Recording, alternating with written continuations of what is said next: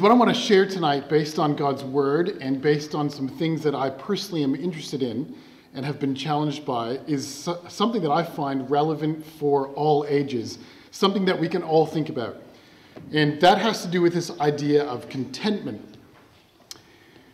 One of the things that I want you to think about tonight as we kind of go through and as different things might speak to more of you than others, or some things might stand out to you or apply more personally to you in your own life, as that happens, I want you to think about one or two things with contentment. The first thing I want you to ask yourself and be thinking about tonight is, how content are you actually in day-to-day normal life? How content are you in normal day-to-day life? You may not have ever actually evaluated that for yourself, to sat down and thought, am I actually a brother or sister in Christ or a young person that is actually content with what God has given me? Now, I don't mean to ignore or set aside those of us in situations, either right now or in the near future, that experience hard times. Hard times, whatever those might involve, often bring in us feelings for a want for change in our circumstances. And there's no doubt about that. That's a human condition. There's people in the Bible that have been in positions where they desperately wanted a change from that position and circumstances. Those are challenges that God brings on us. Those are challenges that God teaches us and shapes us through. There's no doubt. But what I'm talking about is more daily contentment. The second thing I want you to think about is just how grateful you are as a brother or sister or a young person. That's what we're looking at. There's two parts to what we're going to look at this evening on those two questions. That is the battle for contentment. That's our first section.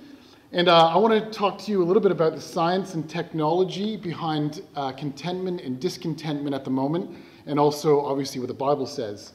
And the second half is going to relate to that, and that has to do with gratitude. And I want to talk to you about the science of gratitude, but obviously, and more importantly, what the Bible says. It's really fascinating to me, and you may not know my background.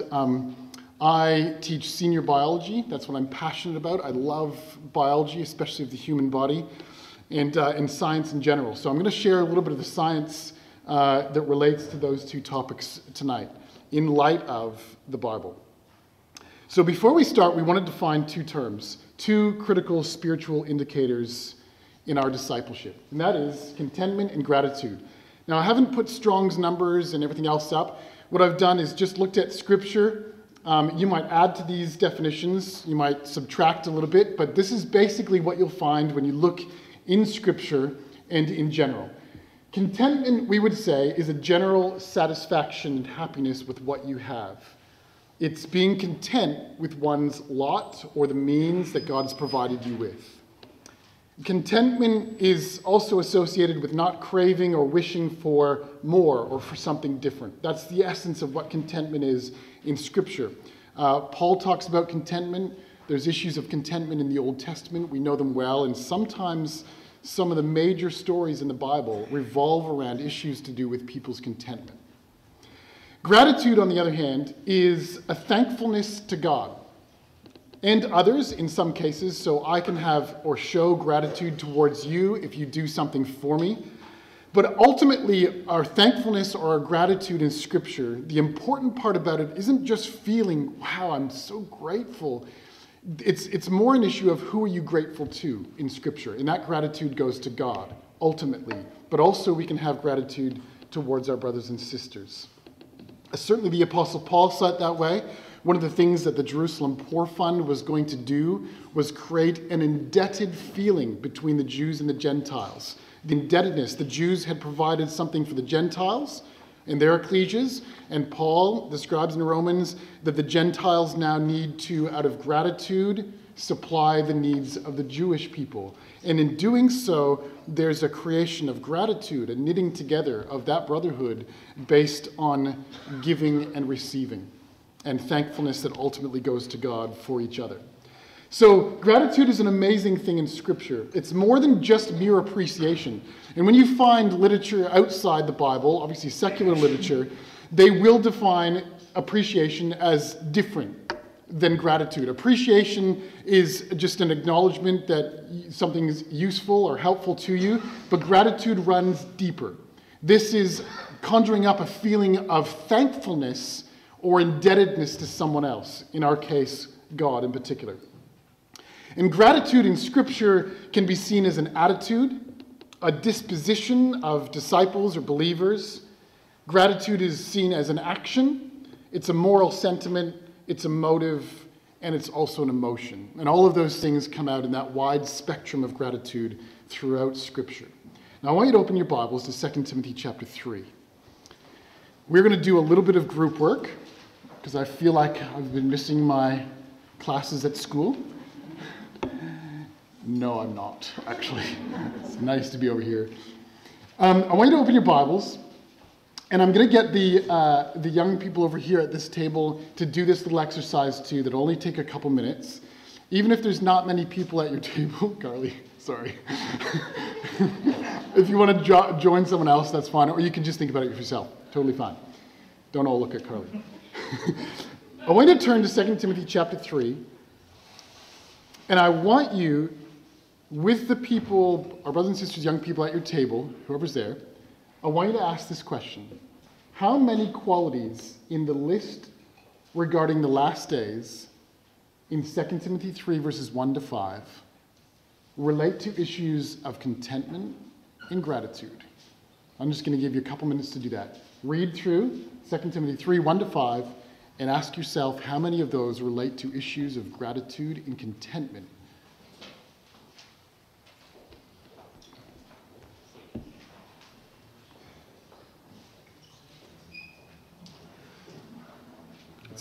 It's a pretty weighty list.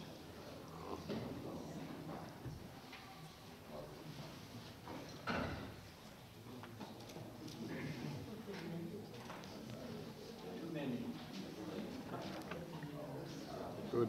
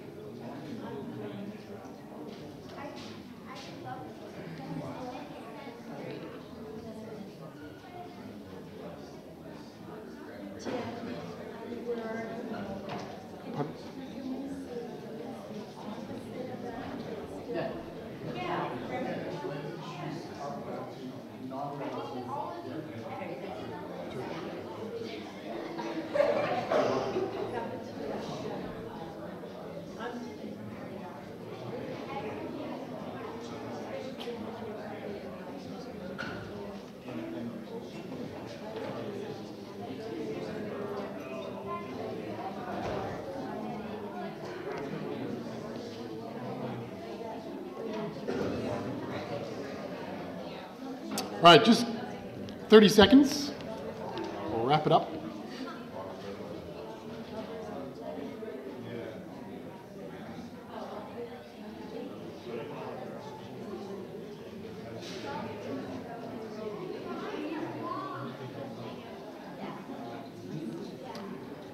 All right, if I can have your attention again, that'd be great. Now I'm going to take input from the tables, and I'll speak them into this thing so you can hear them all.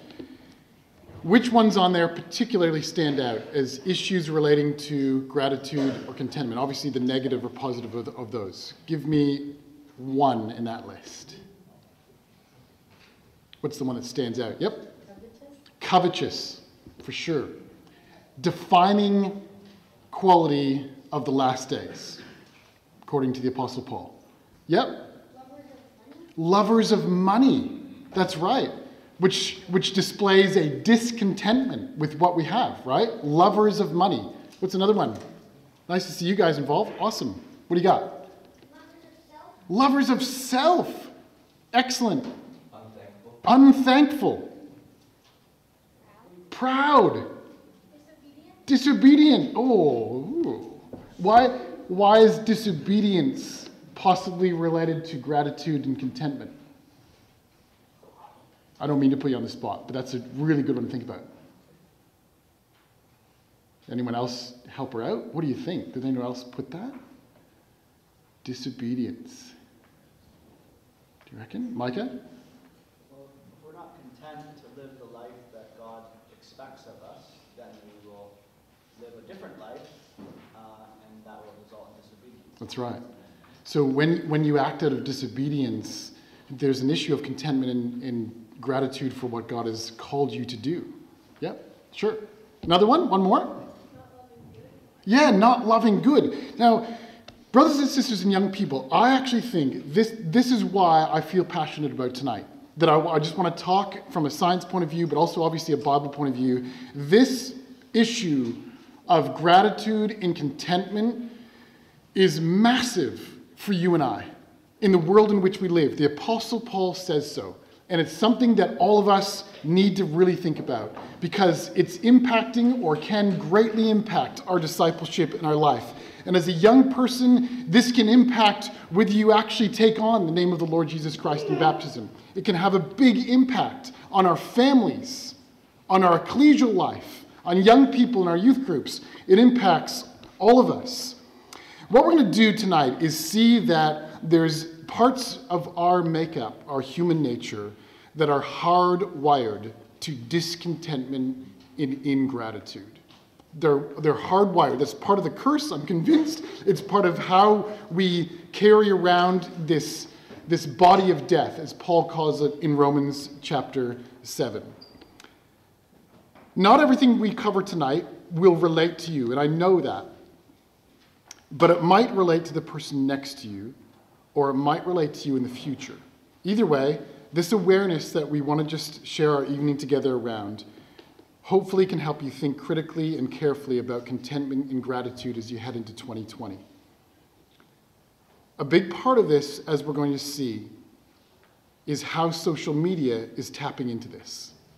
Now, I'm going to make really clear, I am not a person who will tell you, in my own personal opinion, that you need to get off Facebook, that you need to start a revolution and everyone get off Instagram. I won't tell you that, but I feel that we need to be told we need to think critically about how we use them. And we need to think critically as parents about how we engage our children in those platforms of social media. And not just because I think it's wrong and you should get off because I don't have them or whatever, but because there's things going on there that I think we need to be aware of in the time in which we live. And I personally feel that for the last days, they are a very strong contributing factor to some of the characteristics that the Apostle Paul lists in 2 Timothy chapter 3, verses 1 to 5. I want you to think critically tonight about that in your own usage or potential usage of those things. And of course, it's not just social media, it's life in general. So let's have a think. Now, what we're going to find, brothers and sisters, is that this battle for being content is not as simple as we might think.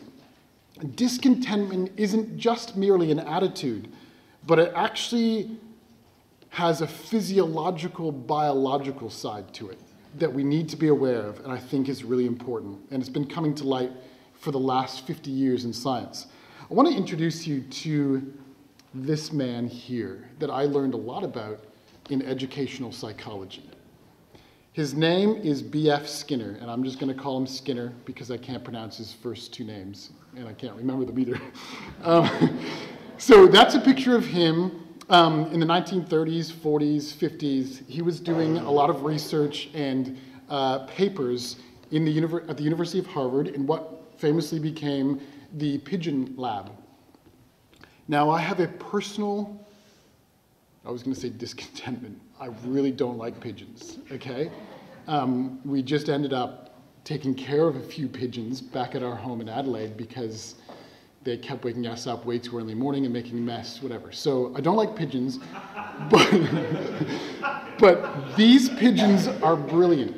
And what's really disappointing is that what this man found is that there's a stronger connection between us and pigeons than we really like to admit. And I want to show you what that connection is. Obviously, we're different. I get that. But there's things that are going on. Let me explain to you. It is kind of interesting and pretty humorous. So he did experiments on pigeons. Imagine being in that lab. Pigeons everywhere. I don't know who the little guy was that was cleaning up those cages, but it probably wasn't him. So he did heaps of experiments on pigeons. And pigeons will eat pretty much anything. If it's bite-sized, they'll peck at it and have a go. So he designed some really cool experiments that gave us some really interesting insights into human and animal behavior. So what he did is he set up a little cage like this, and there was multiple variations of his experiment, but this is the basic version. He set up this little experiment, and if the pigeon tapped a button, a little pellet would come out, and the pigeon would go, really good, done, okay? So every time the pigeon would peck the button, it would get a little pellet and down the hatch, done. Now, when he did this, he found it really interesting because the pigeon would only peck the button every so often because it knew every time it pecked it would get a little thing. So eats it, done. And that's kind of like pigeons in nature. They'll go around on your front lawn and peck things whenever they feel like it. Now, the really interesting thing is, when he changed his experiment, he found something revolutionary, and this has impacted everything that's happening even up to today. This is the beginnings of real animal behavior stuff. He found that there was a massive change in pigeon behavior when what was called a variable reward was put in that cage. Now, let me explain what I mean, okay? I want to walk away. We all know this basic formula, and this is what he was doing with the pigeons in the first place. If you do X, you receive Y. So for pigeon brain, if I peck button, I get pellet, and he eats it up, right? Now that was normal, predictable behavior. The pigeons were doing their normal thing, but something drastic changed when the pigeon was introduced to this formula. If I do X, I might get Y, which is the pigeon pecks the button, dink, dink, dink, and he eats it up. And it wasn't that next time it was 3 pecks to the pellet, next time it was 5 pecks, then it was 2 pecks, then it was 1 peck, then it was 20 pecks. And what happened is something really remarkable in the science of psychology and animal behavior. Look, we act like this all the time. We know if we go to work, I do X, I get paid, usually, okay? Well, I do. I'm not saying that Heritage doesn't pay me. But if we do X, we get Y. We live by that system from a purely human point of view all the time. It's in our genes. It's our kind of in our makeup.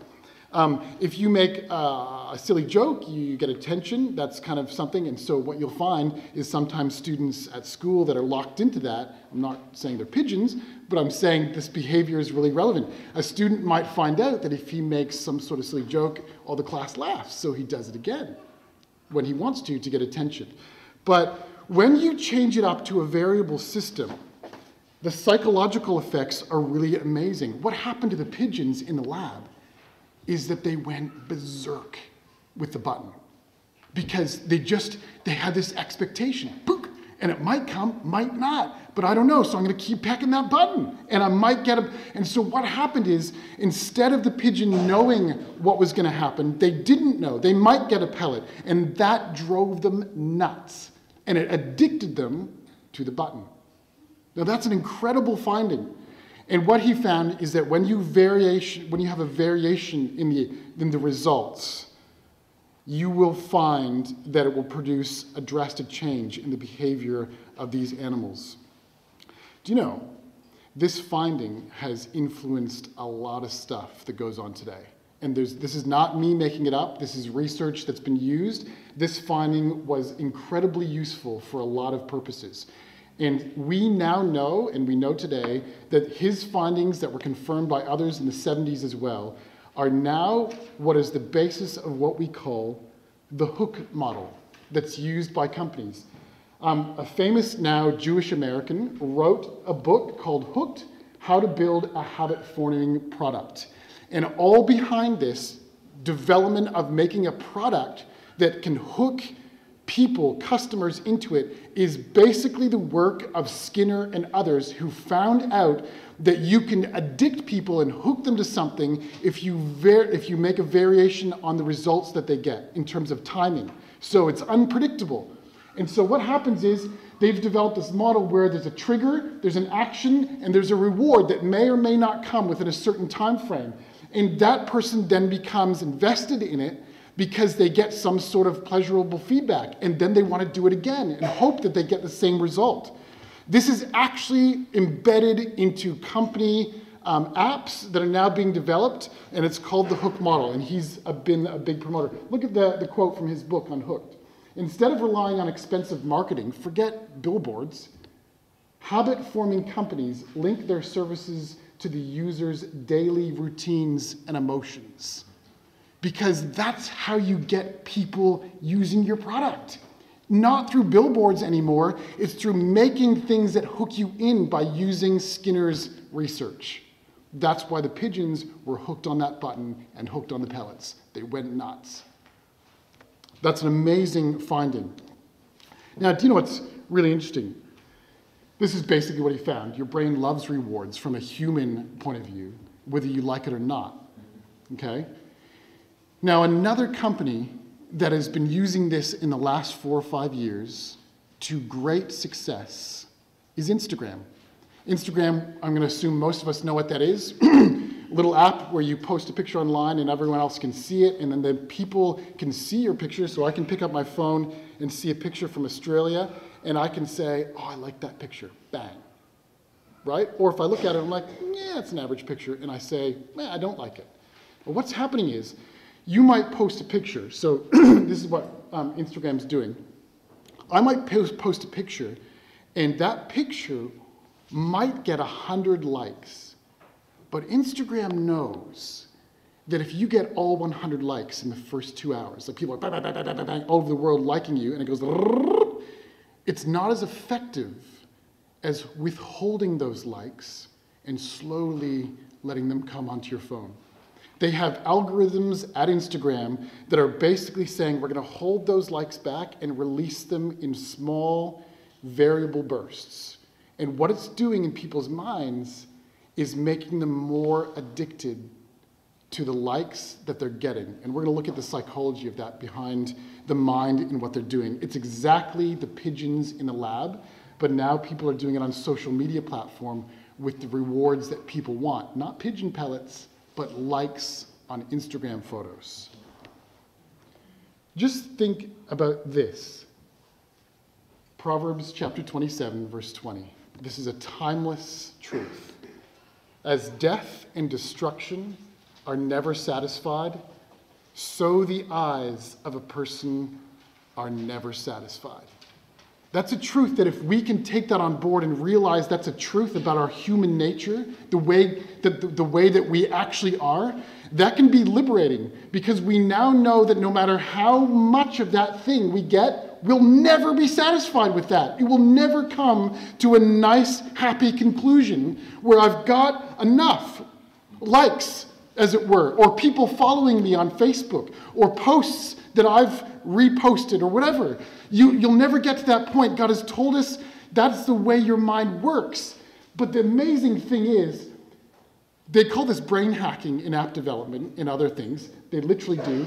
We're hacking the brain to find out how it works so we can exploit it. And what they're doing is hacking what we've been told in Proverbs 27, verse 20. You're never going to be satisfied.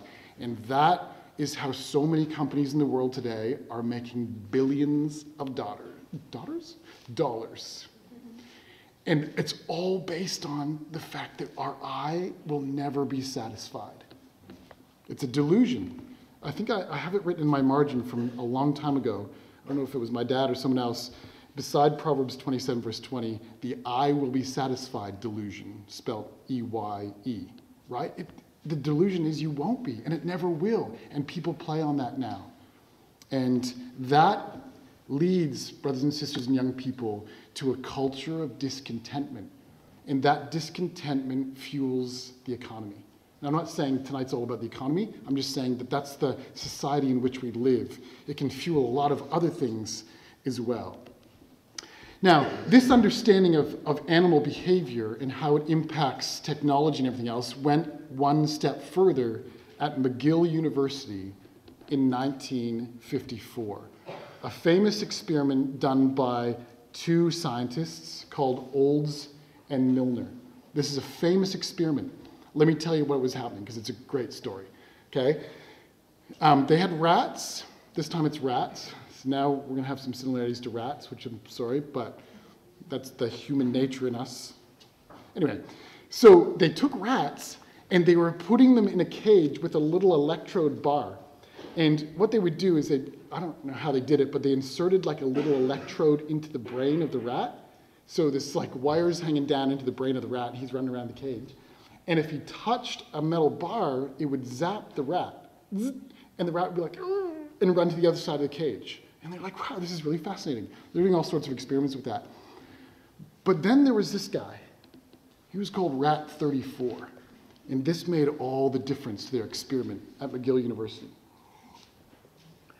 They put the electrode in the brain of Rat 34. They put him in the cage, and they watched. And he went over to the little metal bar, and he touched it.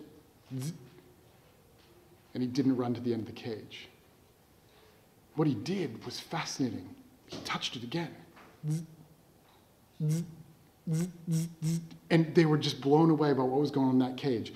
What was going on, brothers and sisters and young people, is that rat ended up touching that metal bar for a maximum of 2,000 times an hour.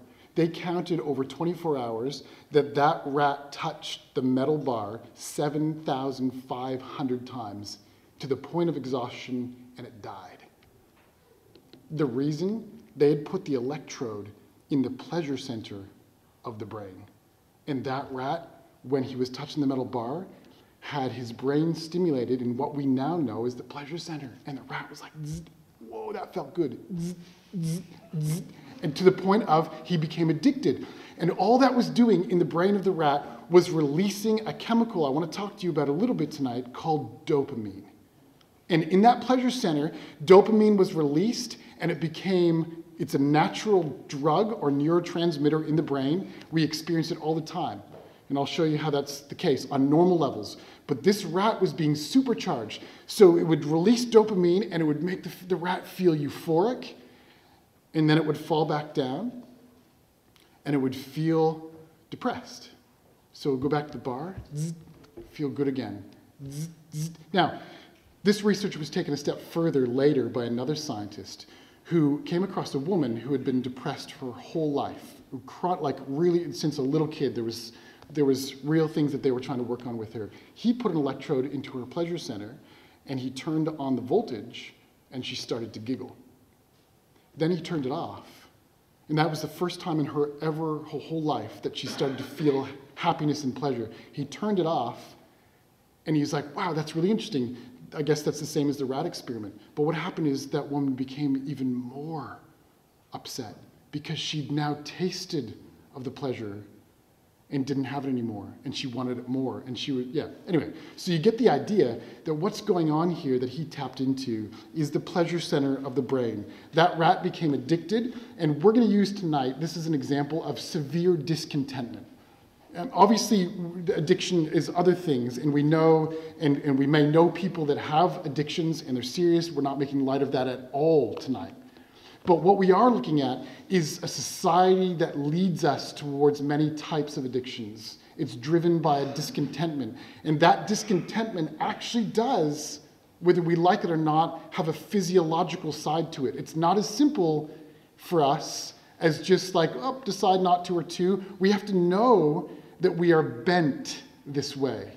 And that's what Proverbs 28 or 27 was telling us. Now, as we go along, brothers and sisters, I came across this article, and this is where it relates more poignantly to social media. This is produced by the Harvard University, the Graduate School of Arts and Sciences. It's written by Trevor Haynes, who's a research technician in the Department of Neurobiology at Harvard Medical School. And the article is called Dopamine and the Battle. Sorry, it's not called Dopamine and the Battle for Contentment. That's my title. The title is Dopamine, Smartphones, and You, a battle for your time. Now, interestingly, in this article that is described in this magazine, this publication, he describes that in your brain you have 3 pathways that have to do with rewards and dopamine. And I'm just going to show it to you because it's interesting from a science point of view. There's 3 pathways in your brain that have to do with dopamine and rewards. And they're listed there. Don't worry about the big words. But just know that there's 3 key pathways that when a certain pleasurable experience occurs, it releases dopamine in a certain area of your brain. And what it does, it gives you pleasure, and it changes the activity of your brain when those things take place. So, for example, one of them has to do with when you see other people. So even when we come to Bible school and we meet someone at the door, this has probably happened to me a lot. People I haven't seen for a long time. I come in, Doug, I just saw Doug today. I haven't seen Doug for ages. So I see Doug and I say, hey, and I give him a hug. And what happened in my mind on a little teeny scale is a little bit of dopamine happened. And scientists know this because it was a great thing. A smiling face can do that to us. Science has showed that. Any social positive interaction releases that. That's crucial to understand. So these people at the barbecue, whoever they are, when they're greeting, okay, there's little bits of dopamine. That's a social thing. Scientists have proved that. It's a pleasurable thing, and you want to do it again. You want to see that person again. You want to greet and find new people again. That happens. What happens, brothers and sisters, every time that occurs, it reinforces the association between that great experience and the feeling, even if it's a micro feeling of euphoria or pleasure. Something that's positively rewarding. Now, don't get me wrong, this is not as strong as taking drugs like cocaine, but it's certainly similar from a drug and neurotransmitter point of view. Now, you think about this. Smartphones in your pocket now give you an unlimited access to social stimuli, positive and negative, more than ever the world has ever seen before. In fact, cognitive psychologists are calling smartphones and social media the biggest change in our economy and society since the Industrial Revolution, only because of the effects it's having on social dynamics and our minds. That's a big deal. That's a significant thing to take place in these last days before Christ returns. What I mean by that, brothers and sisters, is now you can have a smartphone and I can have it at work, and Kate can send me one of those little things. That's not a picture of me, obviously, but Kate sends me one at lunchtime. And I get a little happy, smiley, lovey face from Kate at lunchtime at work, and I'm like, so nice. Now, that didn't happen before. I had to go home from work to get that.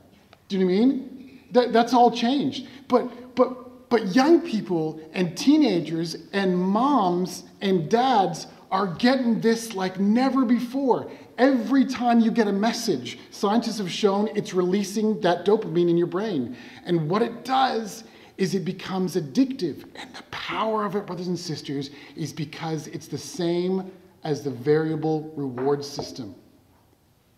If you send a message to someone, you may or may not get one back in the next minute. So you keep checking your phone. Because your brain has addicted itself on a small little level to want that feedback, to receive that pleasure. That's exactly what's going on. And people know that. Scientists actually know that. Have a look at what this says. Because most social media platforms are free, like Instagram and Facebook and all those kind of things, they rely on revenue from advertisers to make a profit. This system works for everyone involved at first glance, but it has created an arms race for your attention and time. Ultimately, the winners of this arms race will be those who best use their product to exploit the features of the brain's reward systems, which we were just talking about. Now, that's an incredible statement, and that's what we've got. Now, I'm, of course, like we said at the beginning, not saying that this applies to everyone, but it certainly is something that all of us need to think carefully about, brothers and sisters. This is the age and the challenges that we are living in and with. That's something that all of us need to take stock of. Let me give you one last illustration so it's really clear to you if this is you in this position of how this works and why it's working, right? Let's just have a look at this. Oops. I'll just click that one. All right, this is on a sort of a more basic level. This is your dopamine levels, these lines. So ignore the blue and the red for a moment. This is your dopamine levels in your mind, right? Everyone has a normal baseline. We all have that as a normal baseline. When you post a picture on Instagram, and I'm using this as the example, you post it and you wait for people to say, I like that picture. And when you post your first picture and you get it as a teenager and someone's liked it, you're like, yes, right? And it even if you didn't do the fist pump, there's a little thing in your brain that says, oh, that was good. And then you get 20 likes and 50 likes and you're onto something, right? That's where your dopamine levels have gone up. Now, next time you do it, science says the game has changed. And Instagram knows this. I don't mean to present it as like some evil, but there is, yeah, anyway. Okay, so what happens next time is I get on my phone or Facebook and I put a post on, and it's then that I get the dopamine hit. Because what's happened is I'm anticipating the reward and my brain has been trained. That's exactly how it works. And when I get the like on my post or my picture, nothing's changed because I already got the dopamine hit in expectation that I would get it. But this one is the most powerful one.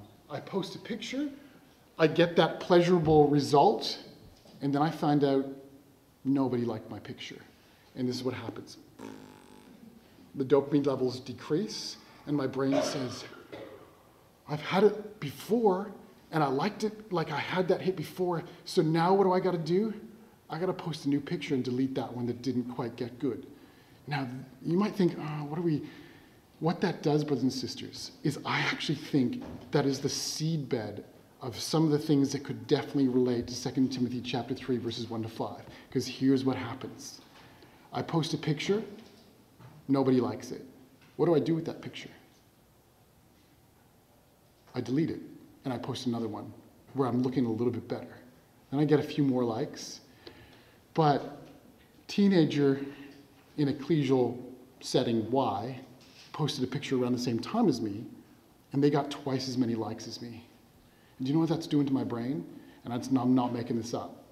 On a little micro scale in my bedroom as a teenager, as I'm going to bed, it creates a small amount of discontentment and anxiety. And you delete that picture and you post another one. And what this eventually leads to is a totally fake, curated collection of pictures and posts on Facebook and Instagram that are not a reflection of real life. Nobody pastes or posts a picture when they've just fallen off their bike, right? You're not going to get likes. Well, you might actually because people are laughing at it. I don't know. But no one's posting a picture of themselves just eating toast and the leftover cereal, but you're definitely seeing pictures of people posting themselves eating eggs and bacon at the local cafe because it's so good and it's got that little parsley on top. And that gets the likes. So what's going on is a whole construction that leads ourselves to comparing to each other, discontentment, and all of those things. And Facebook and all of those kind of platforms are making use of that. Now, I want to show you this book. What got me thinking about this is a book I called Irresistible, and I recommend reading it if you're thinking about this in terms of issues with technology in your family and so on. This is a quote from Irresistible, written by Adam Alter. He says, "It's hard to exaggerate how much the like button changed the psychology of Facebook use. There was a time when Facebook did not have any like buttons. No one could say, oh, I like that comment, right? When they introduced it, it revolutionized Facebook. What had begun as a passive way to track your friends' lives was now deeply interactive, with exactly the sort of unpredictable feedback that motivated another researcher's pigeons. Users were gambling every time they shared a photo, web link, or status update. A post with 0 likes wasn't just privately painful, but also a kind of public condemnation. Either you didn't have enough online friends, or worse still, your online friends weren't impressed. Like pigeons, we're more driven to seek feedback when it isn't guaranteed. And that's what it led to over time. Another app developer said this about the like button on Facebook. It's our generation's crack cocaine. People are addicted. We experience withdrawals. We're so driven by this drug that just getting one hit elicits truly peculiar reactions. And I'm talking about likes. They've inconspicuously emerged as the first digital drug to dominate our culture. And all of it revolves around discontentment and ingratitude for the circumstances that we have. So, brothers and sisters and young people, this is something that we need to think about. There's other little quotes that I want to share with you, but I want to just talk about envy, which is really a big part of what we're looking at tonight. This little article I came across, Is Envy the Enemy? Contentment and Happiness in the Age of Instagram Filters. I just want to show you this quote. Read it carefully, and we're going to look at what the Bible says. Clinical psychologist Rachel Andrews says she is seeing more and more envy in her consulting room from people who can't achieve the lifestyle they want, but which they see others have. Our use of platforms including Facebook, Twitter, Instagram, and Snapchat, she says, amplifies this deeply disturbing psychological discord. I think what social media has done is make everyone accessible for comparison, she explains. In the past, people might just have envied their neighbors, but now we can compare ourselves with everyone across the world, and I would say in real time. That's true. We've got friends that go on holiday, and no longer, brothers and sisters, do you meet up for dinner and pull out the slides and have a slideshow of going to the tropical islands. You're getting a picture every couple hours. Bang, on the beach. Bang, on the bike ride. Bang, at the restaurant. Bang, bang. And what it's doing is driving us crazy with comparison. And it's happening in Christadelphia. It's happening in family WhatsApp groups, where one family will go on a holiday and and it's all done in good intention, absolutely. But there's one or two people in that family that are sitting at home because they don't have the money in their family to go on that holiday. And it just drives an instant, updatable, and variable remembrance of the negative side of things, that we're driven to compare ourselves to others. It's true, isn't it? I reckon this is almost scriptural. We live in an age of envy. Career envy, kitchen envy. It's ridiculous. Kitchen envy. Think about it, brothers and sisters. Who in the Apostle Paul's time was checking out each other's kitchens? But we do, and also what we're eating for dinner, and what sort of little parsley is on the side of it. Children envy. Food envy. Upper arm envy. Holiday envy. You name it. There's an envy for it. You know, this is actually, I love this quote because it rings so eerily true of the age in which we live in. This is taken from Othello, Shakespeare's Othello. Iago says regarding Cassio, he was bitterly jealous about, he hath a daily beauty in his life. That makes me ugly.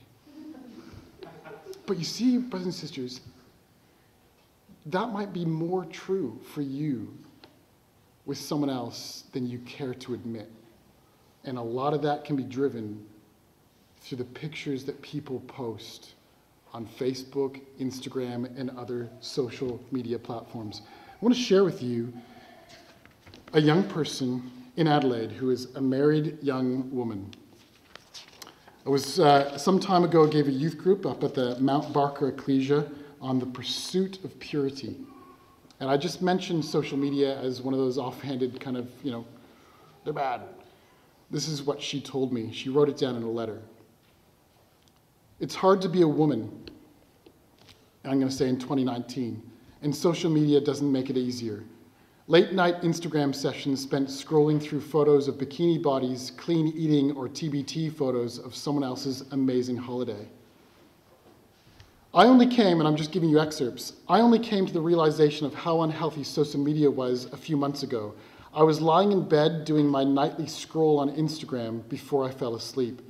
I don't even remember what I was looking at, but all of a sudden I started having an anxiety attack, and it was real. She told me about it.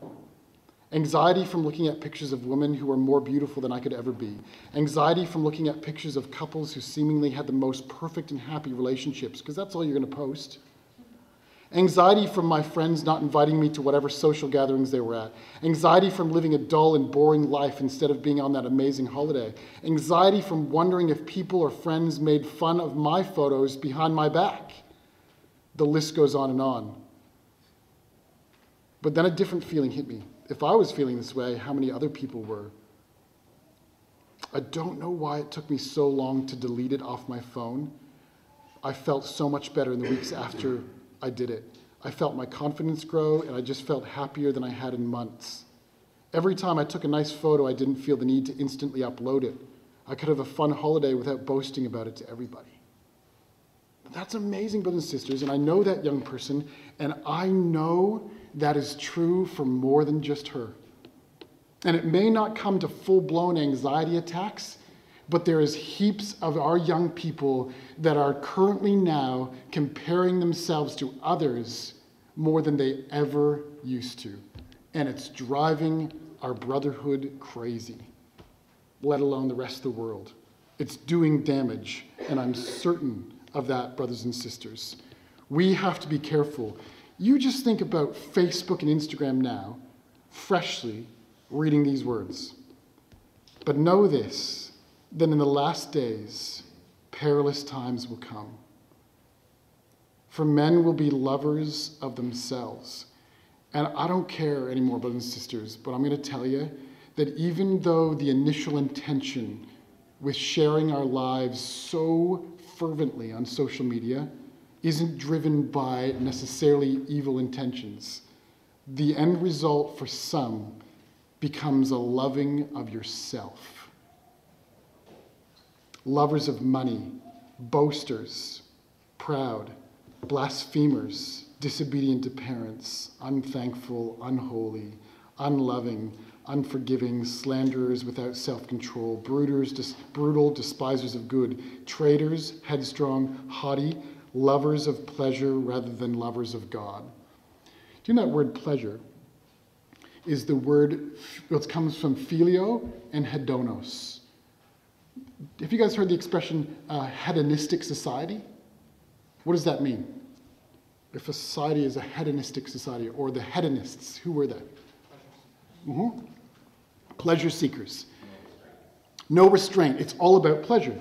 So I also read a book recently that's called Thrilled to Death. And it's coming right out of 2 Timothy chapter 3. Lovers of pleasure is phil adonos. It's coming from the Greek word hedone, which is pleasure or delight. That's what Paul used in 2 Timothy chapter 3.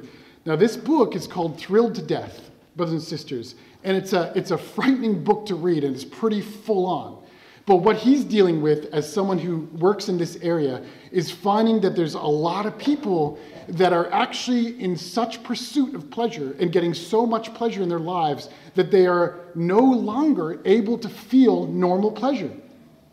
So we have words that are linked to this in the research. There's a word called, or a phrase called hedonic adaptation. And it's basically when people acclimate to positive developments and so don't get the same enjoyment out of them anymore. The thrills wear off and we need to seek a greater thrill for greater pleasure. And this is happening on social media as well. When once you were happy with 50 likes, now people are not happy with 50 likes, they want 100 likes. And it goes on and on. Same thing's happening on Wall Street. There was a guy that I can't remember his name's Sam. He was a Wall Street trader. And he tells the story because he got out of Wall Street. He told the story that when he got his first $40,000 bonus, he was like, oh, this is amazing. And less than a year later, he was dissatisfied with a $1.5 billion bonus because he was so entrenched in comparing himself to the other traders in Wall Street, and more was not enough. And it's just exactly what Proverbs 27 was telling us. Lovers of pleasure. And what it can actually do is make you want more and more. Here's how it works, right? He outlines it in the book. That's a normal person. There's a little bit of a nice thing that happens, and you reach the pleasure center of your brain, and that releases a nice amount of dopamine at normal level, right? But then he shows that overstimulation starts to raise the barrier to the pleasure center due to dopamine flooding. You're getting too much of it all the time. You're always getting likes on Facebook. You're always seeing pictures of people that make you feel happy. And what happens is the threshold of you feeling pleasure goes up, and you need more stimulation to get that pleasure. And so people seek out more pleasure and more extreme types of thrills. And by the way, this is at the heart of a lot of issues going on right now. He calls it full-blown anhedonia, when only high stimulation can now even come close to reaching the pleasure center. The threshold is so great because we've filled ourselves with so much pleasure, and it keeps ramping up that we almost get to the point where we can't feel it anymore. You know, when we look, brothers and sisters, at these things to do with envy and getting stimulation from pleasure and comparing ourselves, the Bible has always said to us the warnings. And here's just a couple. Enviness or envy is rottenness to the bones. And you know, I believe, like this young person that wrote that letter, that's exactly what she was feeling. It was discontentment, which really, when you drill down, was a deep-seated envy. And she didn't want it. It wasn't something that she chose to choose to envy. It just came upon her because of the prolific comparison to others. You know, in Romans chapter 1, we're told this warning. One of the things that was true about these people in Romans chapter 1, they didn't retain God, and what he got replaced with was envy of other people. There is one way to push God out of your life, for him not to be with you, and for you to not feel he's remotely near. And that is when you become fully overcome with envy, discontentment, and ingratitude. You will not feel the nearness of God. He will feel very far away because you're not accepting the things that he has given to you. Look at Romans chapter 1. Don't ever forget that. Seems so simple, right? Nor were they thankful. And interestingly, brothers and sisters, I don't know if this is right, so I'm happy to be shown wrong, obviously. But it goes on in Romans to say that they turned their God into the image of a man. And I just wonder if what's going on now, maybe with some social media use, is a modern form of idolatry, where God becomes, for us, other people that we're constantly comparing ourselves to, almost worshiping. We're following. We're following that woman who posts all her different hairstyles because we just want ideas. But what inadvertently happens is that we become envious of her because she has such a great body. That's happened to moms before. Maybe that's symptomatic or just a new way of how covetousness and lovers of pleasures are showing up in the last days. Look what Corinthians says. But they, and I know it's out of context, but the principle still applies. Think about you, your children, your family, your ecclesia. But they, measuring themselves by themselves, are not wise. Thessalonians, brilliant. It talks about loving the brotherhood, loving each other, and working together, the ecclesias in Macedonia and Thessalonica. And he says, you know what? Lead a peaceable and quiet life and mind your own business. And he's not saying, mind your own business. He's saying, just mind your own business. I think that's the sense in which the Apostle Paul is. Don't get caught up in what everyone else is doing. And that's a challenge, brothers and sisters, today. Maybe we need to wind her back. Focus on our own family. Focus on our own discipleship in relationship to Christ.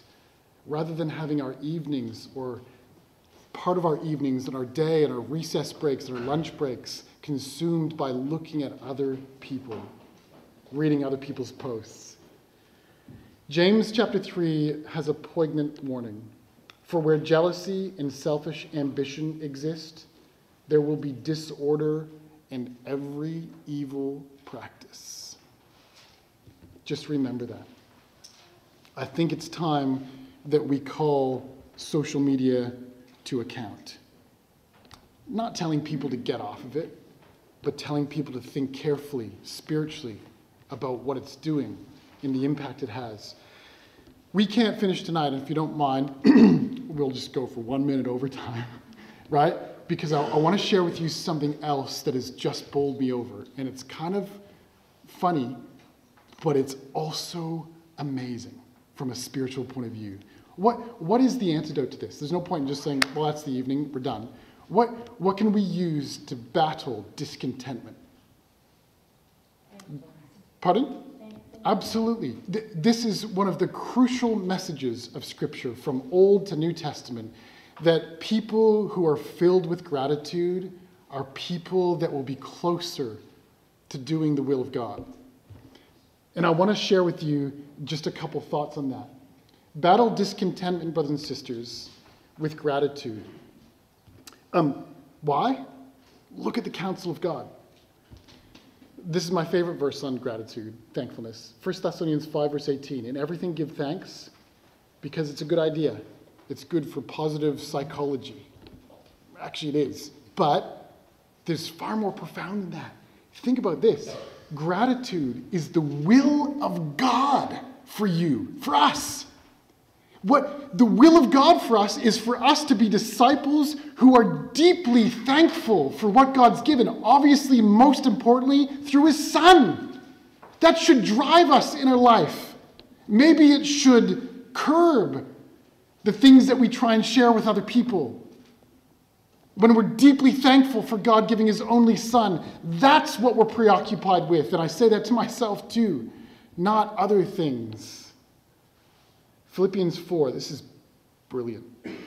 I love this chapter. We don't really know what the issue was between Euodia and Syntyche. People have proposed ideas. Maybe it was ecclesial lunch and one had a better lasagna than the other. I don't know. We don't really know what was happening there. And I love the fact that Paul doesn't kind of go into all the details of what their problem was.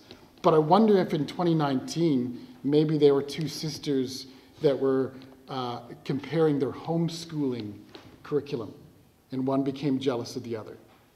Maybe this is two sisters who were comparing themselves through social media on things like family holidays. I don't know. Whatever. There was a fallout between them. What was Paul's advice? He implored them to be of one mind.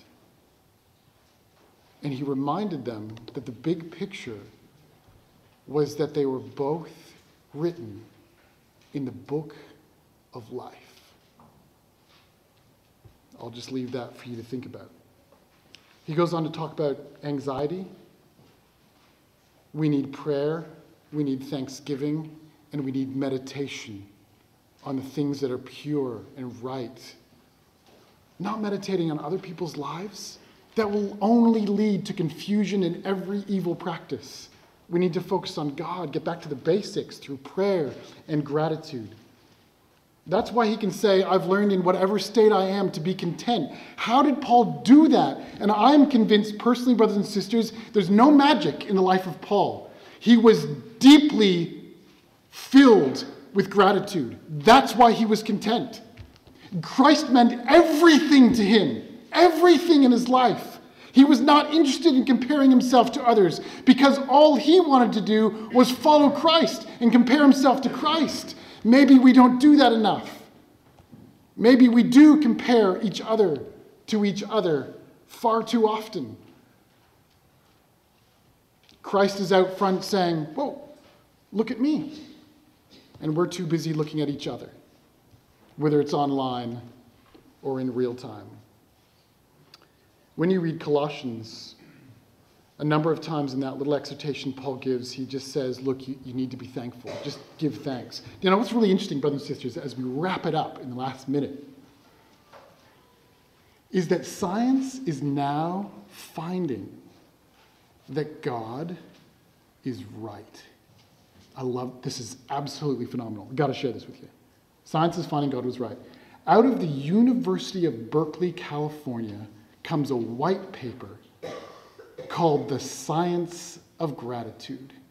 And it's a summarization of the last 10 or 15 years of all of the academic journals, clinical psychology, everything else, that have brought together academic studies that have deduced that being thankful is really good.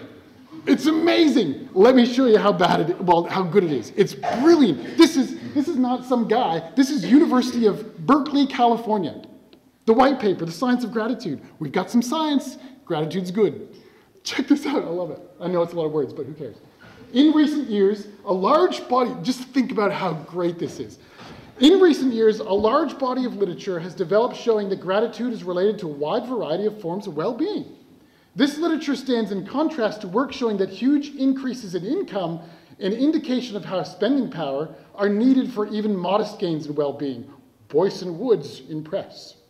Perhaps instead of spending lives trying to amass ever more possessions, people would be better advised to appreciate more what they actually have.